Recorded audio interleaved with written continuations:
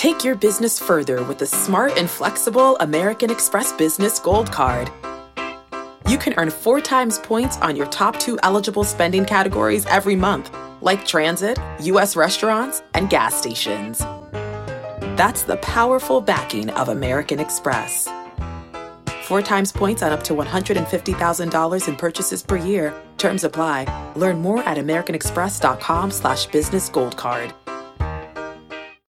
Welcome to the Fantasy Baseball Today podcast from CBS Sports. High drive, center field, hit the wall, grand slam. This is magnificent. Got a fantasy question? Email fantasybaseball@cbsi.com. Get ready to win your league. Where fantasy becomes reality. Now here's Frank, Scott, Chris, and Adam. And just like that, Spring Training 2021 is in the books. Welcome into Fantasy Baseball Today. Frank Stanfield joined by Scott White and Chris Towers. The season is just about here, gents. Are you ready? I mean, I guess it doesn't matter if we are or not. Like, it's not like they're not going to stop this season because I say, wait, I need a couple more days. But no, I have no drafts left. My last draft was yesterday. The slowest head-to-head points draft of all time. It took approximately 14 hours. I blame Adam. And that's it. That's it. All of my drafts are done. I think it came out to like 17 drafts and playing out 11 of them. So looking forward to it. We're great hype men, aren't we? Like, we get in here trying to fire everybody up for baseball season, and we're like, it's fine. I mean, let's get fired up, baby. Fired up like Emmanuel Class A, right, Chris? Woo! Are we right? Am I right? Yeah. I don't know who the closer in Cleveland's going to be, but I know who's going to throw the ball hardest. Oh man, we are just off to a riveting start. There are multiple cats in Chris's background right now. No, actually, one is wrecking the joint. Something just fell behind me, and there is no cat there. The other cat is out of the room. So that was a ghost. That was and it's Anthony Ghost. You were having weird things going on with your light the other day where it was just turning on. I live in a 100-year-old building, you guys. There could be several. I would be shocking if there weren't several ghosts in here. Seriously. We are not just going to talk about ghosts for the entire podcast, but today we are going to look at some of the opening day rosters and rotations. Some things have been finalized, and of course, we're still waiting on others. And of course, Scott was up very late / early, depending on where you live, last night / morning, writing his week 1 sleepers for the 4-day week and for the 11-day week, both for pitchers and for hitters. And we will hit some of your emails later on in the podcast as well. Scotty, hit us. Who is your favorite sleeper pitcher for this weekend in particular? Well, it probably depends how deep your league, how deep your league is, whether he qualifies as a sleeper. But you can give me slotted. You can give me one shallower one and one deeper one if. Okay. Well, Zach Davies is rostered to more than 70% of leagues. So, you may not be thinking about starting him, and depending on how the rest of your rotation looks, maybe you still shouldn't. But he is going against the Pirates, who are very bad, in my estimation, the worst team in baseball. Zach Davies is pretty reliable, stable innings eater guy. So whenever he has great matchups like that, he's going to be somebody who's not a bad play. The Royals have 3. I'll just give you one right now, but the Royals have 3 fringy, sometimes worth starting type of pitchers who are going against the Rangers this week. And so all 3 are in my top 10 sleeper pitchers for this week. The best of them being Brady Singer, I think, who had a really strong spring, showed a little more strikeout potential than maybe some of us thought he had. And, he was pretty good down the stretch last year, too, tunneling that slider off the fastball. So Brady Singer, rostered in less than 50% of leagues, is my number 2 choice there.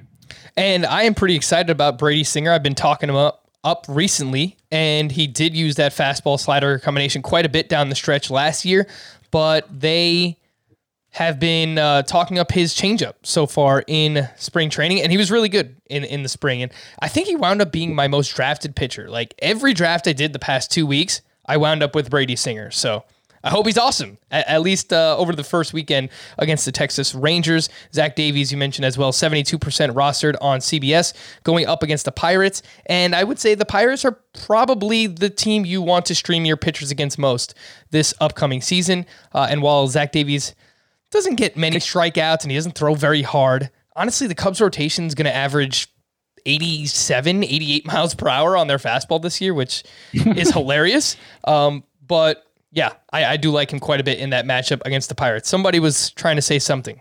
Who was it? I was going to say Brian Hayes can only do so much when we were talking about the Pirates lineup. I mean, Jacob Stallings is going to hit third for them, right? Or fourth? Please don't say that. I think that's I don't know. I can't imagine that'll be every day. Oh my gosh. I will just, the final spring line for Ke'Bryan Hayes, hit another home run on, it was Tuesday, 22 for 51 in the spring, 6 doubles, 2 triples, 2 homers, 2 steals. That is a .431 batting average and a 1208 OPS. Good thing none of the spring training stats actually matter for fantasy baseball purposes. Chris, you cannot suggest Ke'Bryan Hayes, but who is a sleeper hitter that you like for this upcoming weekend?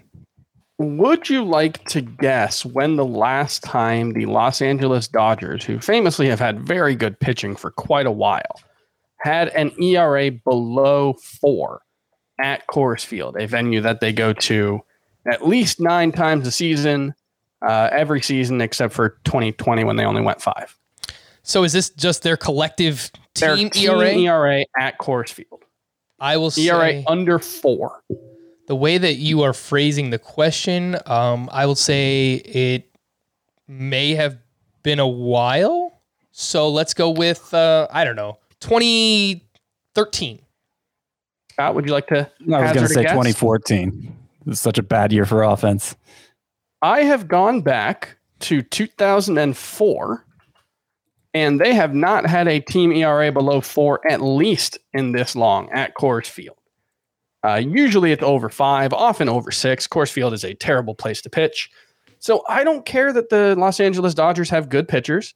I'm going to say CJ Cron is the best sleeper hitter. And frankly, given the way some of the drafts the last few days that I've seen in NFC are going, I don't know if Cron will qualify as a sleeper hitter for long because he went 99th in one draft today that I saw. So, oh my gosh. 59% rostered in CBS leagues. Yeah, I'm actually writing about him. Counts for this one tonight in the best players you can still grab off waivers. CJ Cron is among them. It is entirely possible that the Dodgers have never had an ERA under 4 at Coors Field because I'm 20 years back now.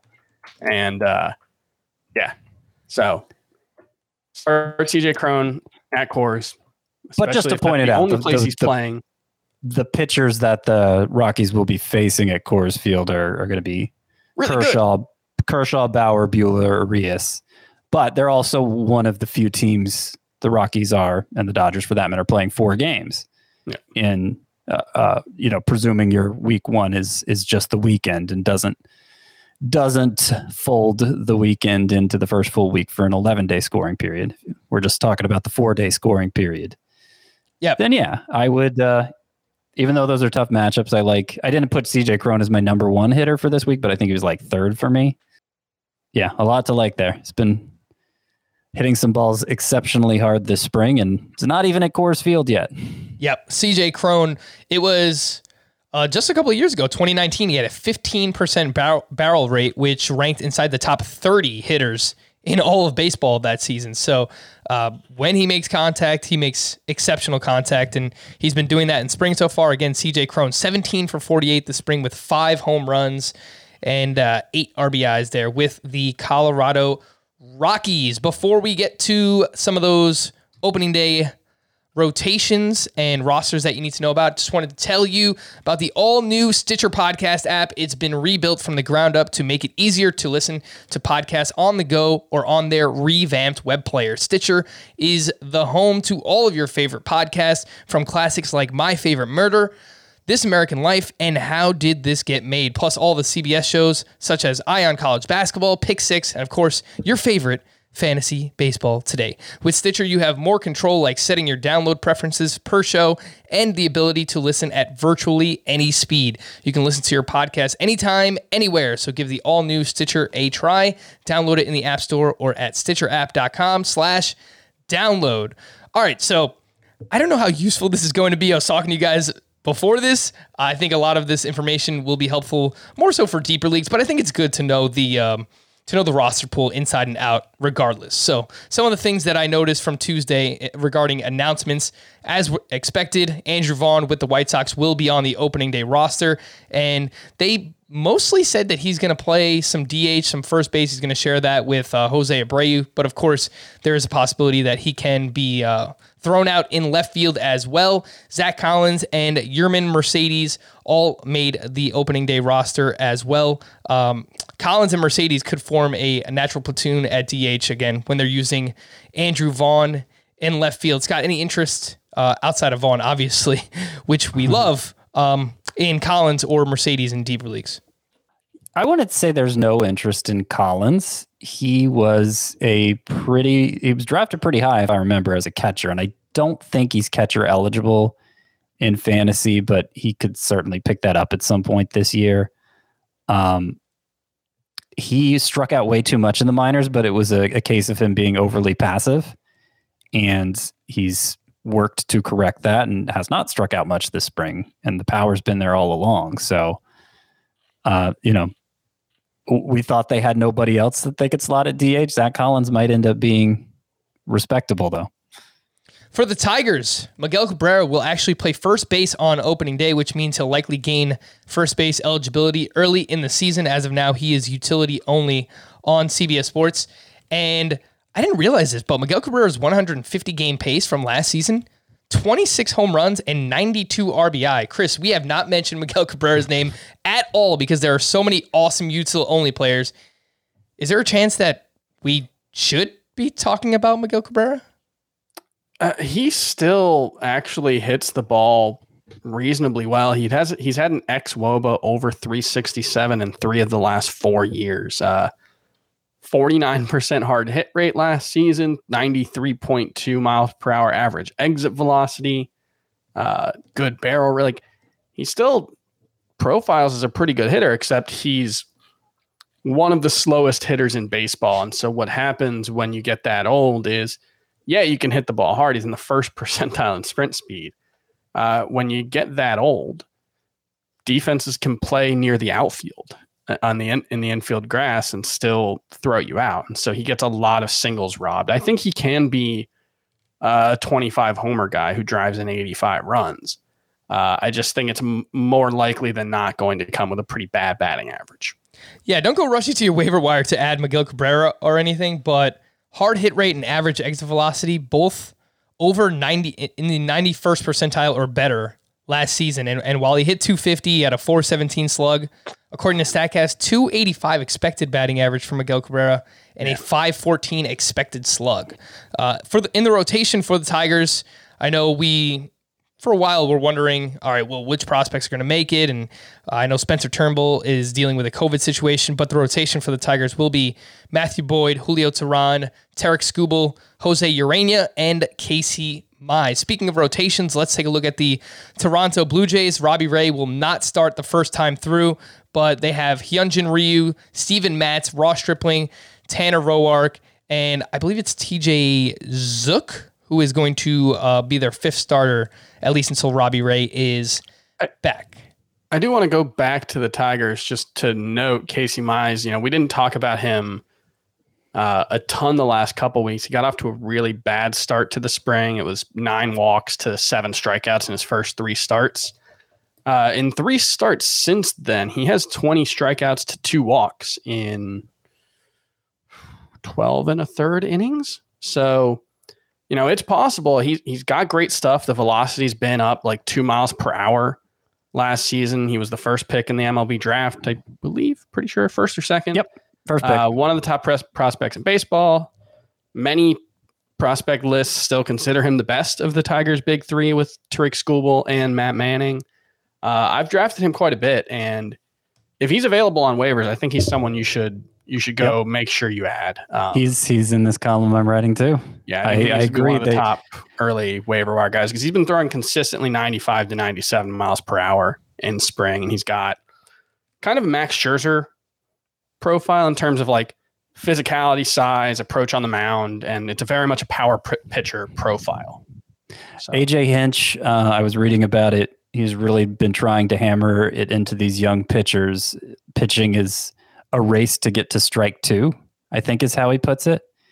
And for Mize specifically, he has such great stuff. He just needs to be in the zone with it. And it seems like that's started to click for him late in spring training. And you see it's been a night and day difference in the results. Still only spring training, of course. That caveat applies for everything. But we know he has huge upside. And I think it's worth taking a flyer on him if you can justify another roster spot. If you're moving somebody to the IL here and you want to go for upside, I think Casey Mize fits the bill. Yeah, 12 swinging strikes on 62 pitches today. That's pretty good. Yeah, I like that a lot. And I misspoke a couple of weeks ago when I was actually downplaying Casey Mize when he got off to that slow start in the spring. But I said that I don't like pitchers who rely on their splitter too much. Someone like Kevin Gausman, right, who throws it like 30, 40% of the time. Yeah. Last year, Casey Mize only threw it 18% of the time. So, I stand corrected. He does have a more diverse pitching arsenal than I actually thought. And couple that with the improved velocity in the spring, I'm pretty intrigued as well. Casey Mize only rostered in 44% of CBS leagues right now. While we're on the subject about pitchers we've changed our mind on just in spring training, Casey Mize went here earlier today. We're talking on Tuesday night, obviously. But another one is Dylan Cease, who I was downplaying. Others were hyping him, and that's great. His former top prospect throws very hard. But the start he had today against the Rockies, struck out 11 with no walks in 5 1/3 innings. And I think he had like over 20 swinging strikes or something like that. And that's why I was downplaying him earlier. Where are the strikeouts? Where are the swinging strikes? They've never been there. When are they going to be there? Well, he's been making a lot of change. Really, the whole White Sox pitching staff. I've referenced it when we've talked about Carlos Rodon before. They brought in a new pitching coach this offseason after all those years with Don Cooper. And his cutter magic wasn't working anymore. Just teaching everybody the cutter, that wasn't a winning approach for them anymore.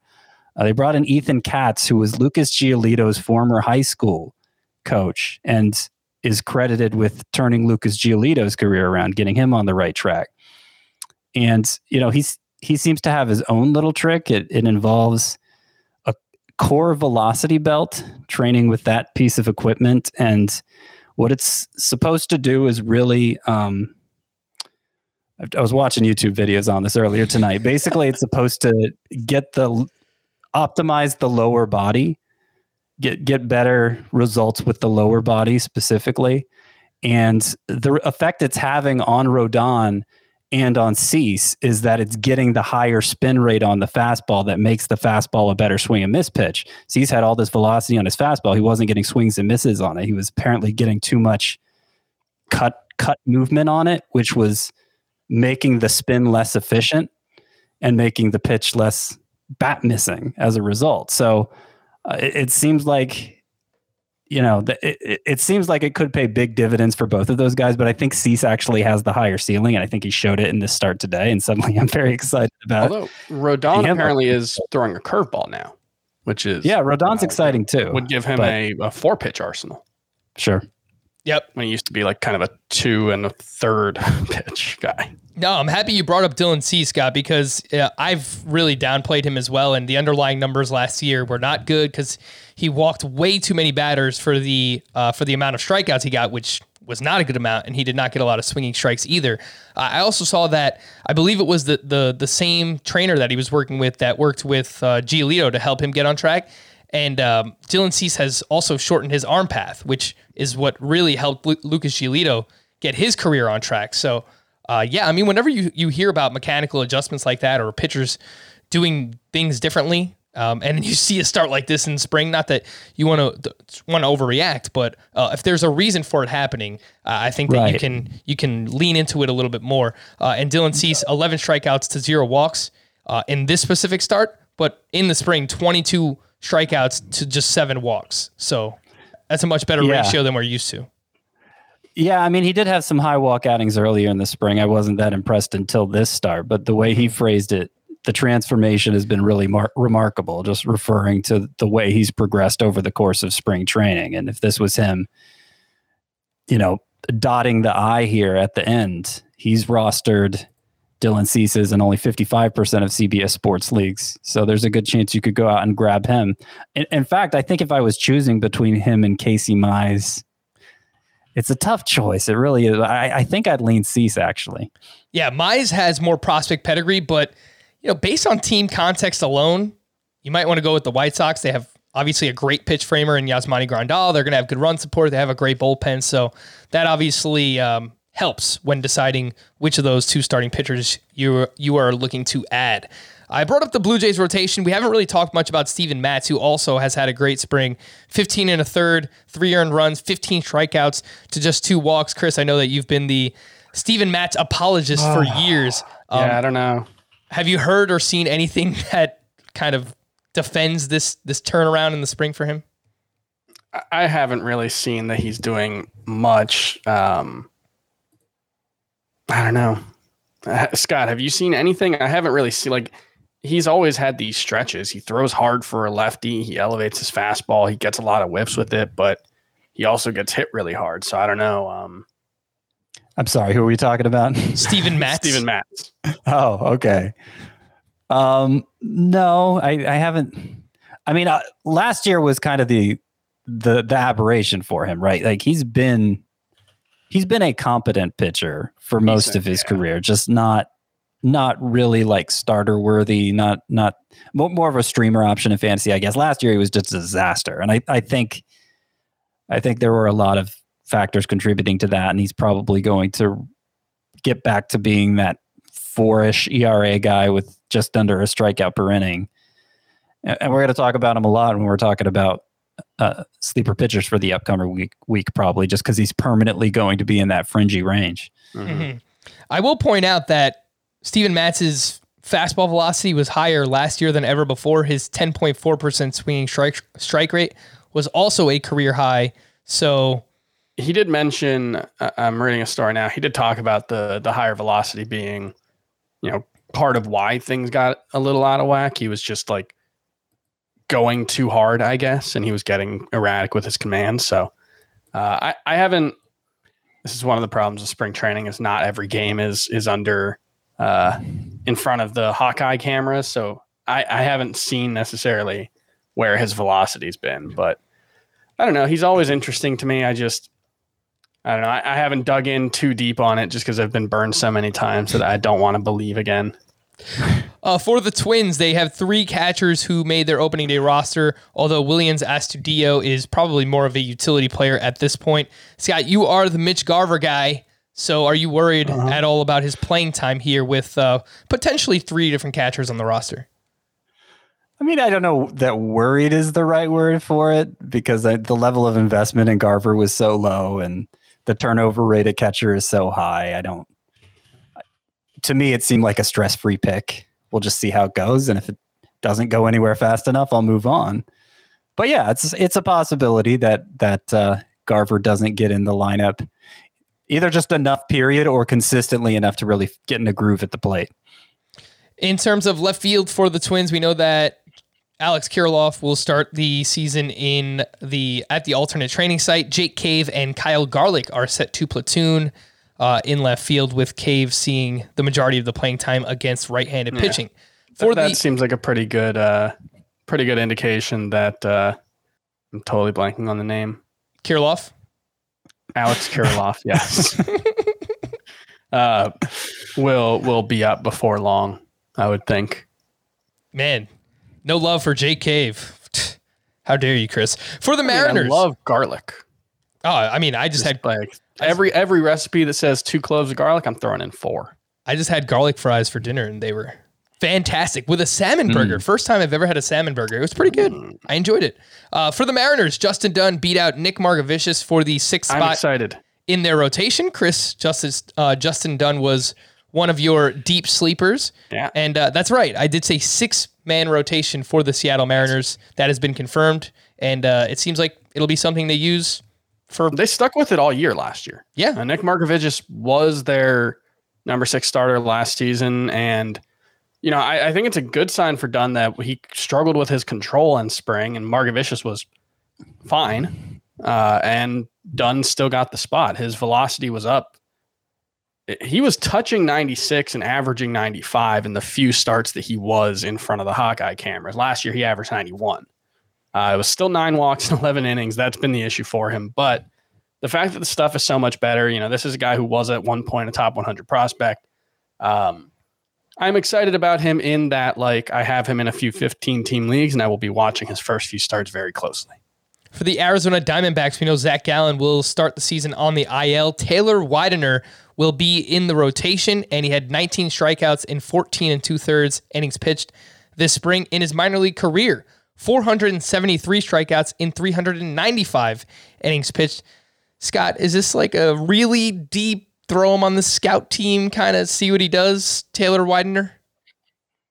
Yeah, I think so. I mean, he's not a especially highly regarded prospect, 26 years old already, but you look at those strikeout numbers and in the minors, 176 and 137 and a third innings for Double-A in 2018. And I'm not going to say it's an eye opener, but it's an eye widener. I personally, having struggled with my weight, I'm not too interested in a Widener. Alrighty, the Atlanta Braves cut Jake Lamb a few days ago, so if you had any concern about Austin Riley's playing time, you should not. The New York Mets rotation with Carlos Carrasco on the shelf. Oh, gosh. They will have David Peterson and Joey Lucchesi round out the rotation, joining Jacob deGrom, Marcus Stroman, and Taijuan Walker. Chris, any interest in David Peterson or Joey Lucchesi, favorite of Nando DeFino? Not really outside of a,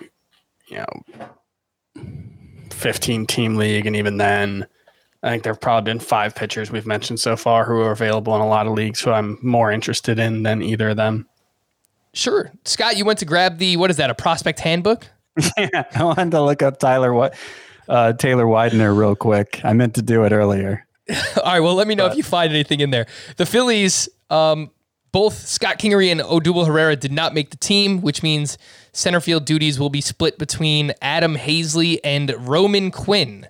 Roman Quinn in particular, for deeper leagues. If you need speed, he might be someone that you are streaming at some point. For the Nationals, we already mentioned the other day, Carter Kieboom was optioned, and that means Starlin Castro will play third base with Josh Harrison at second base. Joe Ross is the team's 5th starting pitcher in the rotation. For the Cubs. Amazing that Joe Ross is still around. Wait, I think younger brother of Tyson Ross, right? Is that what that is? Yeah, man. I was so interested in him like 4 or 5 years ago. Yeah, I don't know. That famous Ross family slider will always be interesting to me. But I don't know. Probably not much more than that. For the Cubs, Nico Horner was optioned a few days ago, which is unfortunate because he was just having a monster spring.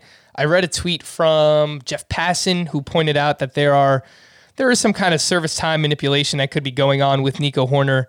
David Bote expected to be the team's starting second baseman for now.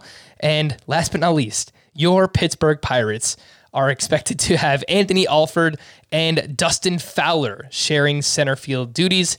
Not much to see there. Some news and notes. Already hit on Dylan Cease earlier, so don't need to reiterate that. Shohei Ohtani, we were just talking about him, waxing poetic about him on yesterday's podcast. Once again, surprise, surprise. But he was removed from his pitching start on Monday night with a blister, but he was back in the lineup batting second on Tuesday for the Los Angeles Angels. So I don't know if this is going to affect his availability for his first time through the rotation as a pitcher, but it seems like at least as a hitter, Ohtani will be good to go early on in the season. They say that they don't think it will affect his first turn, just for what it's worth. Mm-hmm. I'm a little more concerned about it than it sounds like they are, especially since he was struggling with his control in that start where he came out of it with a blister. But yeah, I don't plan on using him as a pitcher anyway until I see him string together 2 or 3 good starts. So let's just stick with Ohtani as a hitter for now. George Springer, who is dealing with an oblique injury, is unlikely to be ready for opening day. That means Randall Grichuk will get some playing time in center field early on for the Toronto Blue Jays. Eloy Jimenez underwent surgery on his ruptured left pectoral tendon on Tuesday. His timeline remains 5 to 6 months. Framber Valdez, all right, Scotty, get hyped. I thought I saw it moved up to 4 to 5 months, Eloy Jimenez. So I saw that report, and then a little bit later on, I saw something from Rick Hahn that said that he reiterated that it's still 5 to 6 months. So we can widen the gap to, let's go 4 to 6 months, I guess. 4 to 6 months. A while. On the optimistic end for Eloy Jimenez. Framber Valdez, get hyped, Scotty. The outlook remains positive, although they didn't really say much. The only thing they said, Astros pitching coach Brent Strom, his quote was, "The news is very, very exciting and very good," but did not say what that means. There is still no timeline for Framber Valdez, but Scott, he is only rostered in 53% of CBS leagues. You should add him and put him on your IL. I have him in this article. The best players you can grab off waivers. Framber Valdez is among them. Luis Severino is among them too, for what it's worth. And I think that's a mistake, him being under rostered. I wish they were offering more specifics as to a timeline. You know, the best news came, I think it was a couple weeks ago, right? When it was revealed he wouldn't need surgery after all. And I think Dusty Baker was calling it miraculous. So like the language that they're using indicates real enthusiasm. Like they dodged a major bullet here. So I think it's going to be sooner than later.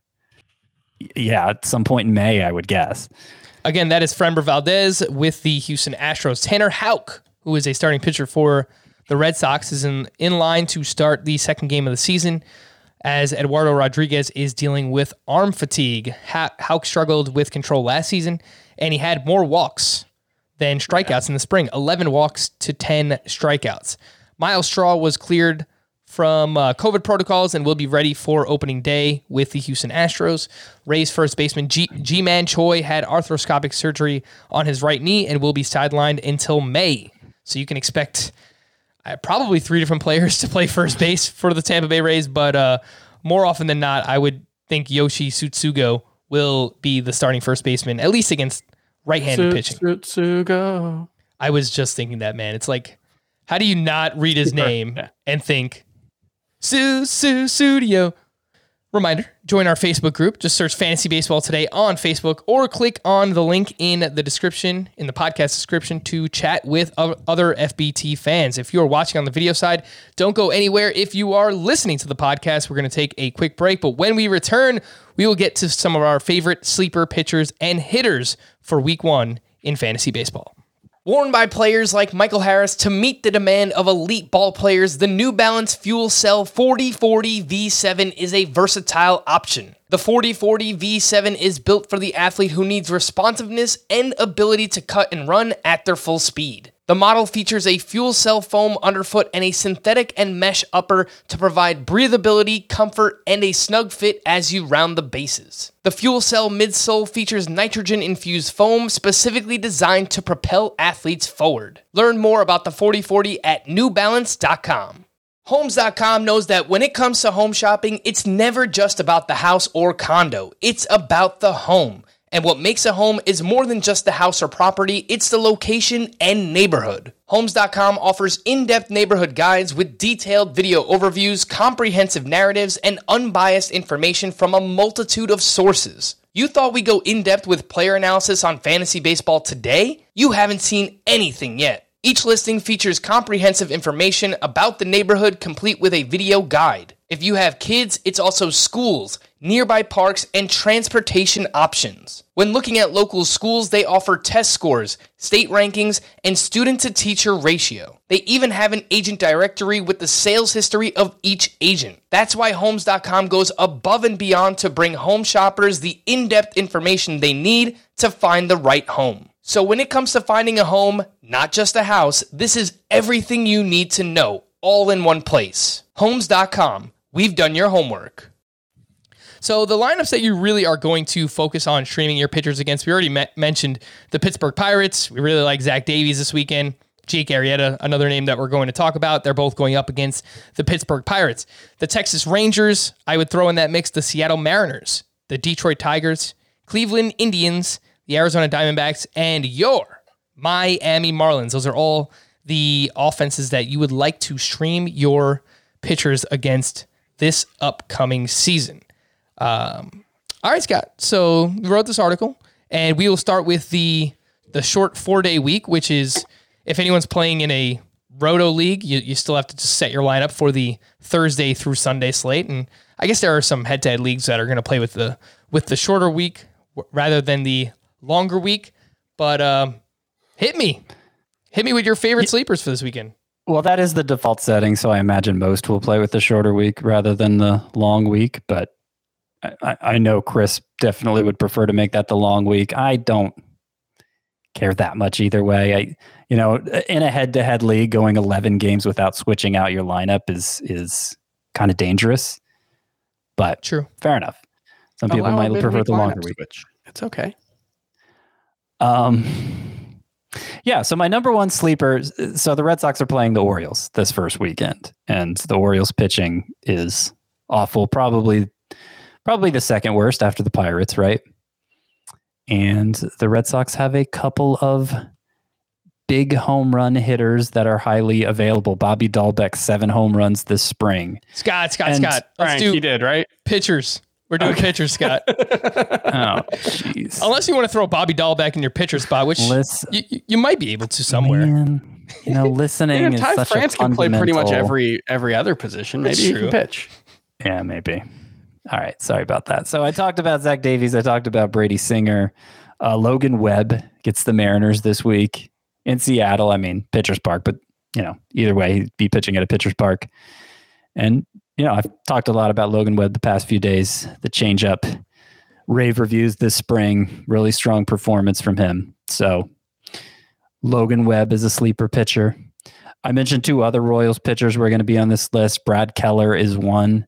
Brad Keller, I think, is going to be on this list pretty often during the season because he's not a big strikeout pitcher, but he is a innings accumulator. He generally limits damage because he's such a good ground ball pitcher. So he's going to be a nice streaming option when he has matchups like he has this week against the Rangers. Mike Minor's the other one. He's a little lower down on this sleeper pitchers list for me. But facing the Rangers, his velocity was up this spring after dropping last season. In fact, I think the velocity this spring was even better than it was 2 years ago when he had a career. Well, I don't know that it was a career season, but it was a really good season for the Rangers. Now he's going against them. And I'd consider him a sleeper pitcher for this week.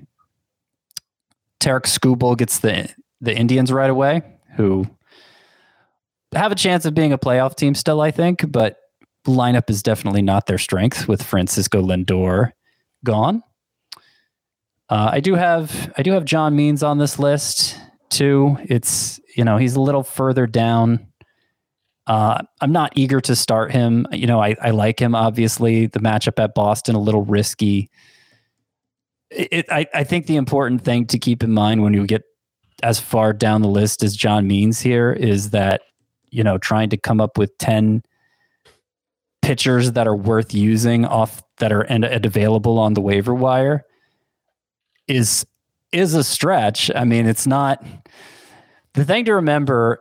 Anytime you read any of these articles, the 10 sleeper pitchers or the 10 sleeper hitters for this upcoming week is it's kind of a break glass in case of emergency column. I don't want to downplay it because I want people reading it and they are well read. So that's great. That's a good thing. But most people should not take it to heart. Most people their lineup should be pretty automatic because they have must start players at every position. I'm thinking especially in shallower leagues, like 12 teams or fewer. You shouldn't, if you've got 5 really strong starting pitchers, you don't need to crack the lid on this top 10 sleeper pitchers for week 1. It's more about people who were hit hard with injury or maybe didn't invest enough at that position in the first place. And we're relying on streaming as a regular strategy for them. That's when you're going to turn to this list. So I just want to put that out there. I don't want anybody sitting, I don't want anybody sitting like, Trevor Bauer. Brandon Woodruff going against the Twins. Oh, the Twins are a tough matchup. I'm not going to use Brandon Woodruff. I'm going to start Brad Keller instead. No, don't do that. Even lower, like Chris Paddock had a bad start to close out his spring. You shouldn't be sitting Chris Paddock against the Diamondbacks for John Means.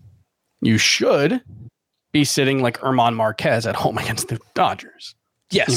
I think that's more the range, I guess. Speaking of John Means, Scott, there hasn't been a lot of business going on so far in the spring. 66% rostered on CBS. His first start is at Boston, and you have him on this list as one of your sleepers. And I will just point out the Red Sox last year were 13th in weighted on base average against left-handed pitching, and they added Kike Hernandez, who typically performs very well against left-handed pitching. And I think we're just expecting the Red Sox lineup in general to be better. I mean, Bobby Dahlbeck and Hunter Renfroe you have on your sleeper hitters list. So I'm a little bit more worried about John Means. I don't know that I would. Well, that's what I was saying. Like I drafted a lot of John Means. I don't expect I'm going to start him much this week. Even he wound up on my top 10 sleeper pitchers list because I had to come up with 10 sleeper pitchers, Sure. And I think he could potentially come away with like a 9 strikeout game here. So whatever, he's one of my sleeper pitchers, but that doesn't mean I'm eager to start John Means. Again, the velocity was back-ish after a very rough start. He wasn't quite averaging 94, but it was better than earlier on in the spring. Again, the names, Zach Davies and Arrieta going up against the Pirates, Brady Singer, Brad Keller, and Mike Minor going up against the Rangers, Logan Webb, Tarek Skubal going up against Cleveland, Matthew Boyd going up against the Cleveland Indians as well, Eliezer Hernandez going up against the Rays. Chris, I'm going to throw a few names your way, ones that I found I thought were pretty interesting. How about Ryan Yarbrough or Rich Hill at the Miami Marlins? So it's a bigger park too. And good matchup, good park. Yeah. I need to see Rich Hill, in normal action first, but Ryan Yarbrough is always good for streaming, I think.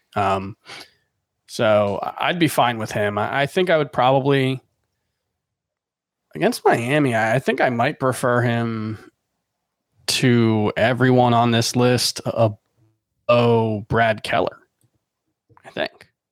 All right. So Ryan Yarbrough, some excitement there from Chris. How about Julio Teheran, who has kind of dealt with some injuries in spring, but the velocity was up. He's going up against Cleveland. Their lineup is just so bad. Yeah. Julio Teheran, I'm slightly interested in watching Julio Teheran's first couple of starts. His velocity is higher than it has been since 2017. Cleveland's not a great matchup, or Cleveland is not a bad matchup, but I don't think that you can start him. Maybe in a 15, like if you're in a TGFBI 15 team league like that, maybe, but definitely not in a 12 teamer. For the 11 game week, Scott also has Zach Davies, Logan Webb, Brad Keller, and Brady Singer as sleepers there. And you also threw in Carlos Rodon, who's going up against the Mariners and the Royals. He is rostered in just 32% of CBS leagues. Scott, how about this one? I thought this was pretty interesting. Jay Happ is at the Tigers and at home against the Mariners. Any interest in that? No. Jay Happ had kind of a tumultuous spring, and I'm not confident he's in mid-season form yet. So I don't even really care what the matchups are for him. Okay. Though, I kind of just came around to Dylan Cease today, and I wrote this last night. So I'm wondering if maybe I should have Dylan Cease on there, especially for the long week. Like I have Carlos Rodon up there. The matchups being against Seattle and Kansas City. Yeah, I'm trying to see if that's the same for Seattle and No, I think Cease would actually be going against the Angels and Kansas City, but that's still, the matchups are a little better for Rodon, but I don't think Cease is necessarily a bad play in those 2 starts week. Again, you probably have 5 better pitchers unless you just really messed up that position. But I think Cease deserves a mention here. Let's transition into some hitters that we should be looking to stream. And Scott was so excited about his Red Sox that, he couldn't wait. It's Bobby Dahlbeck and Hunter Renfroe, 2 names that you should be looking at there. And I think specifically the pitching staffs that you want to target and stream hitters against this season will be the Red Sox, the Orioles, the Texas Rangers, the Colorado Rockies. Of course, in Coors Field, you want to stream any hitters there whenever you can. The Pittsburgh Pirates, and going up against the Arizona Diamondbacks pitchers. So, all right, Scott, you got your Red Sox. We mentioned CJ Cron already. Who are some other sleeper hitters that you're looking at for the 4-day week in particular this weekend? Yeah, so I was talking about Bobby Dahlbeck. The other one, he's a little further down the rankings here, but Hunter Renfroe. They're both right-handed hitters who, obviously a small sample for Dahlbeck, but especially good against left-handed pitchers. And 2 of the 3 pitchers on the schedule for the Orioles are left-handers. You got John Means, of course, and Bruce Zimmerman, who actually got throttled in his last spring start. I think he gave up 3 home runs. So, it wouldn't be surprising if either Dahlbeck or Renfroe hit a couple homers this weekend. I think it's possible. I like Jock Peterson going against the Pirates. He had an 8-homer spring training. Now, there is one lefty on the schedule in those 3 games for the Pirates. Who knows how long he'll stay in the game. It does seem like Peterson's going to be more of an everyday player with the Cubs than he was with the Dodgers. So that's good. I actually have Garrett Hampson on here, who came on strong late in spring training. And, maybe he's just going to fake us out again, but he gets those 4 games in Coors Field, granted against the Dodgers pitching staff. But the fact it's 4 games, the fact it's at Coors Field, it's a good chance he starts 3 of those games and can maybe score a bunch of runs. Ty France going against the Giants. He's not in the Cactus League anymore. He's in the big parks of the AL West, but one of the most impressive performers in the Cactus League and a good minor league track record. Eager to see what he's going to do.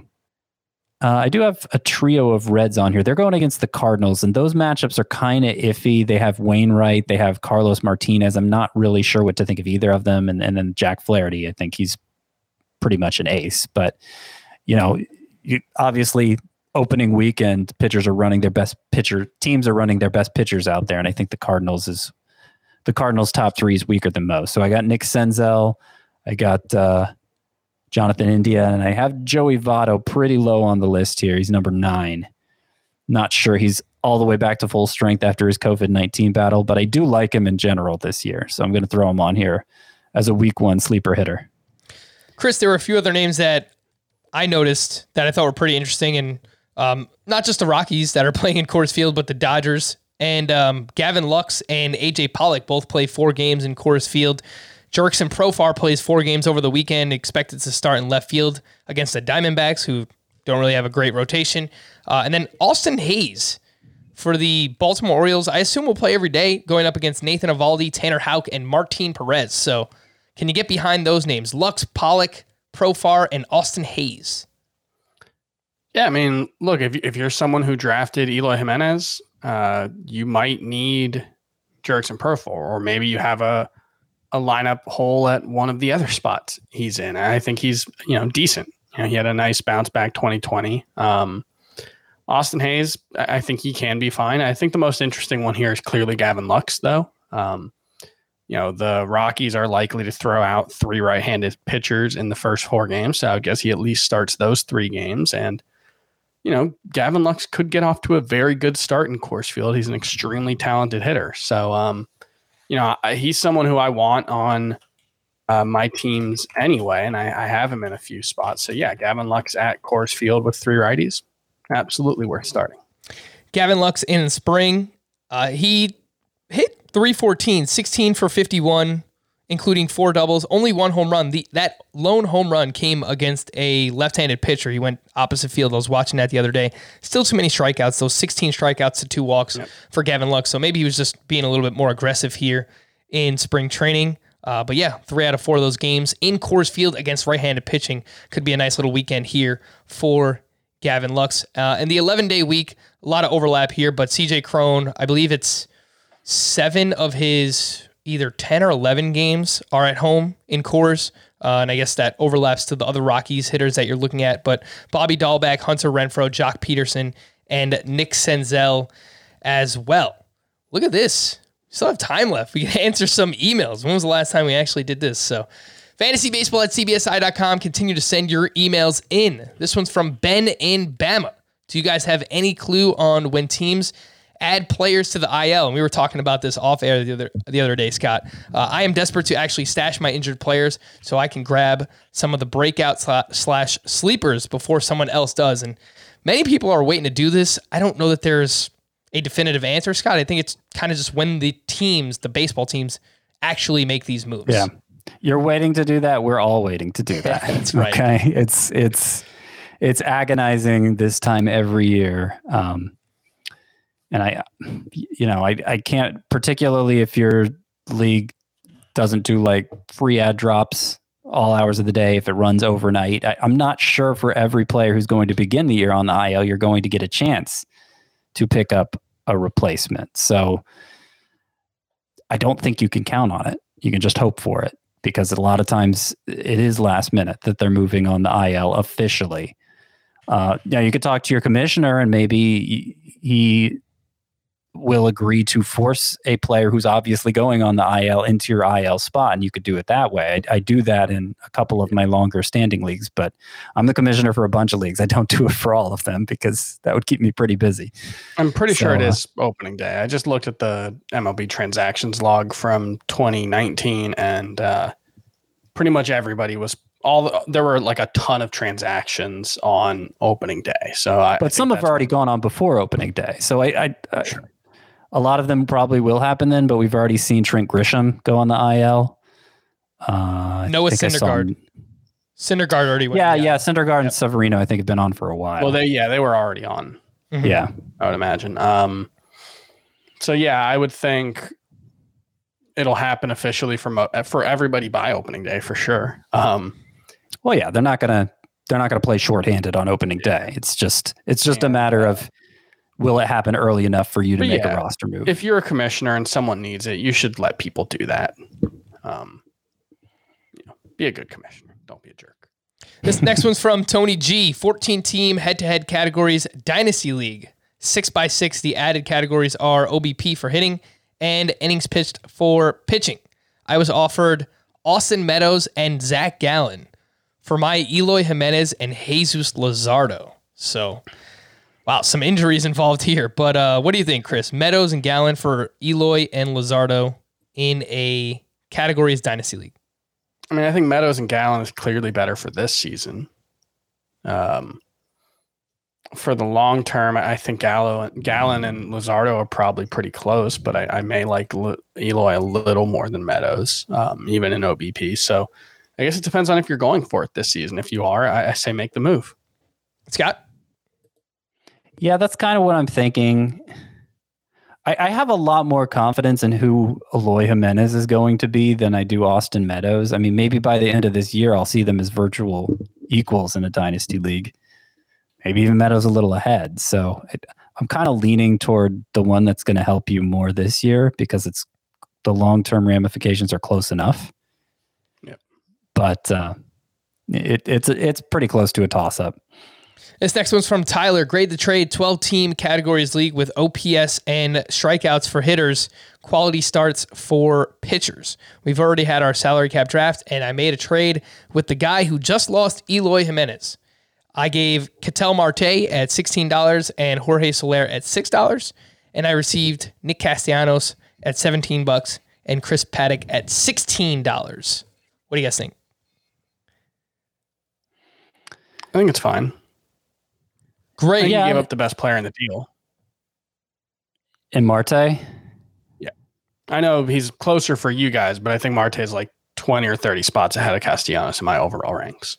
I actually think I have Castellanos ahead of Marte, but I'm sure it's close. I would rather have Paddock than Soler, so that I think you're on the side of the deal that I would want to be on, but it's not like a fleecing or anything. Grade it. B minus. B and a B minus there. This one's from Nick. I am very high on the DHs. I try to get all the shares of Yordan Alvarez or Nelson Cruz, but I'm also very high on Shohei Ohtani. This is good for anyone who's still drafting. Are you less inclined to draft one of those DHs if you target Ohtani because your utility only, because they're utility only, or vice versa? So, would you, if you know you want Ohtani later on, would you purposely skip out on someone like Alvarez or Cruz to make sure you get Ohtani? No, I wouldn't, because particularly somebody like Ohtani, who someone in your league is liable to reach for 3 rounds early. Like, you can't be sure you're going to get him. And then it's like, oh, darn it, I could have had Alvarez in round 7 or whatever, you know? And because Ohtani, I mean, he could still have value he could still have a lot of value as a pitcher. So, you know, it's not like he's valueless, even if you don't have a place, even if you can't slot him into the hitter side of your lineup. There's a saying about birds, hands, and bushes that applies here. You should never pass on a player who you think is a good value because you think you can get another player at a better value, unless it is one of those players who you just like way more than everyone else, and you know you can get him. But even then, you're probably taking a lesser player. You're passing on a better player to get a lesser player. So I can give an example of this. I thought down the home stretch here, as much as I began to like Ty France, I was I could just wait at second base, draft Ty France as my starter. Fortunately, I never did that because somebody else always went for Ty France even earlier than I was thinking about it. Yeah, you got a lot of helium. The one time that did end up working for me was that head-to-head points mock draft we did a couple weeks back when I kept waiting on shortstop and ended up with Mondesi as my starter in a points league, and I got him at like 150th overall. I did pass on shortstops, but it's not like I passed on shortstops that I thought were better than other players at other positions. I passed on the shortstops who I didn't think were as good as the players I was drafting because I didn't think I needed to reach on them. This one's from Adam in a head-to-head points league. Would you rather have Carlos Santana or Andrew Vaughn? And this is super interesting because I just today moved Andrew Vaughn ahead of Carlos Santana in a points league where that is Santana's preferred format. Great plate discipline. I don't know if it's the right answer, but I'm pretty excited about Vaughn. We all are. Would you actually do it, Scott? Vaughn over Santana? I thought about it. I was adjusting Vaughn, I think earlier today, and it was right there, where Santana is in a points league. Obviously, a roto league, it's no contest. I'd take Vaughn, but Santana, apart from last year, which was obviously a weird year, a short year, a year where Santana's underlying stats looked fine, but the forward-facing ones didn't. Apart from that year, Santana has never been less than a top 12 first baseman in points leagues. Never. And, often like top 6. So, no, I'd have to stick with Santana in a points league. So Chris and I both have Vaughn just ahead of Santana in a points league. So if you want to trust us, feel free to do so. Scott, he knows what he's talking about. He's pretty good in points leagues as well. So we'll let you decide. This last one from Cody. Got offered Jack Flaherty and Eric Hosmer for my Kenta Maeda and Trey Mancini. It's a 20-keeper dynasty points league. Grade the trade. Well, it doesn't say if he actually accepted it already or not. So would you take the trade? A+. Getting Flaherty and Hosmer for Maeda and Mancini. Yeah, A+.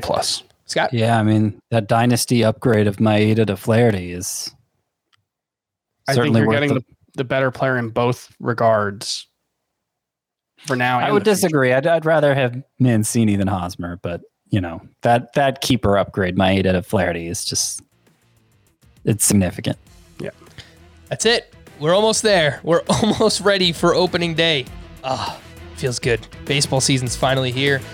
Very exciting times. Very exciting times indeed. For Scott and Chris, I am Frank. Thank you all for listening and watching Fantasy Baseball today. We'll be back again tomorrow. Bye-bye.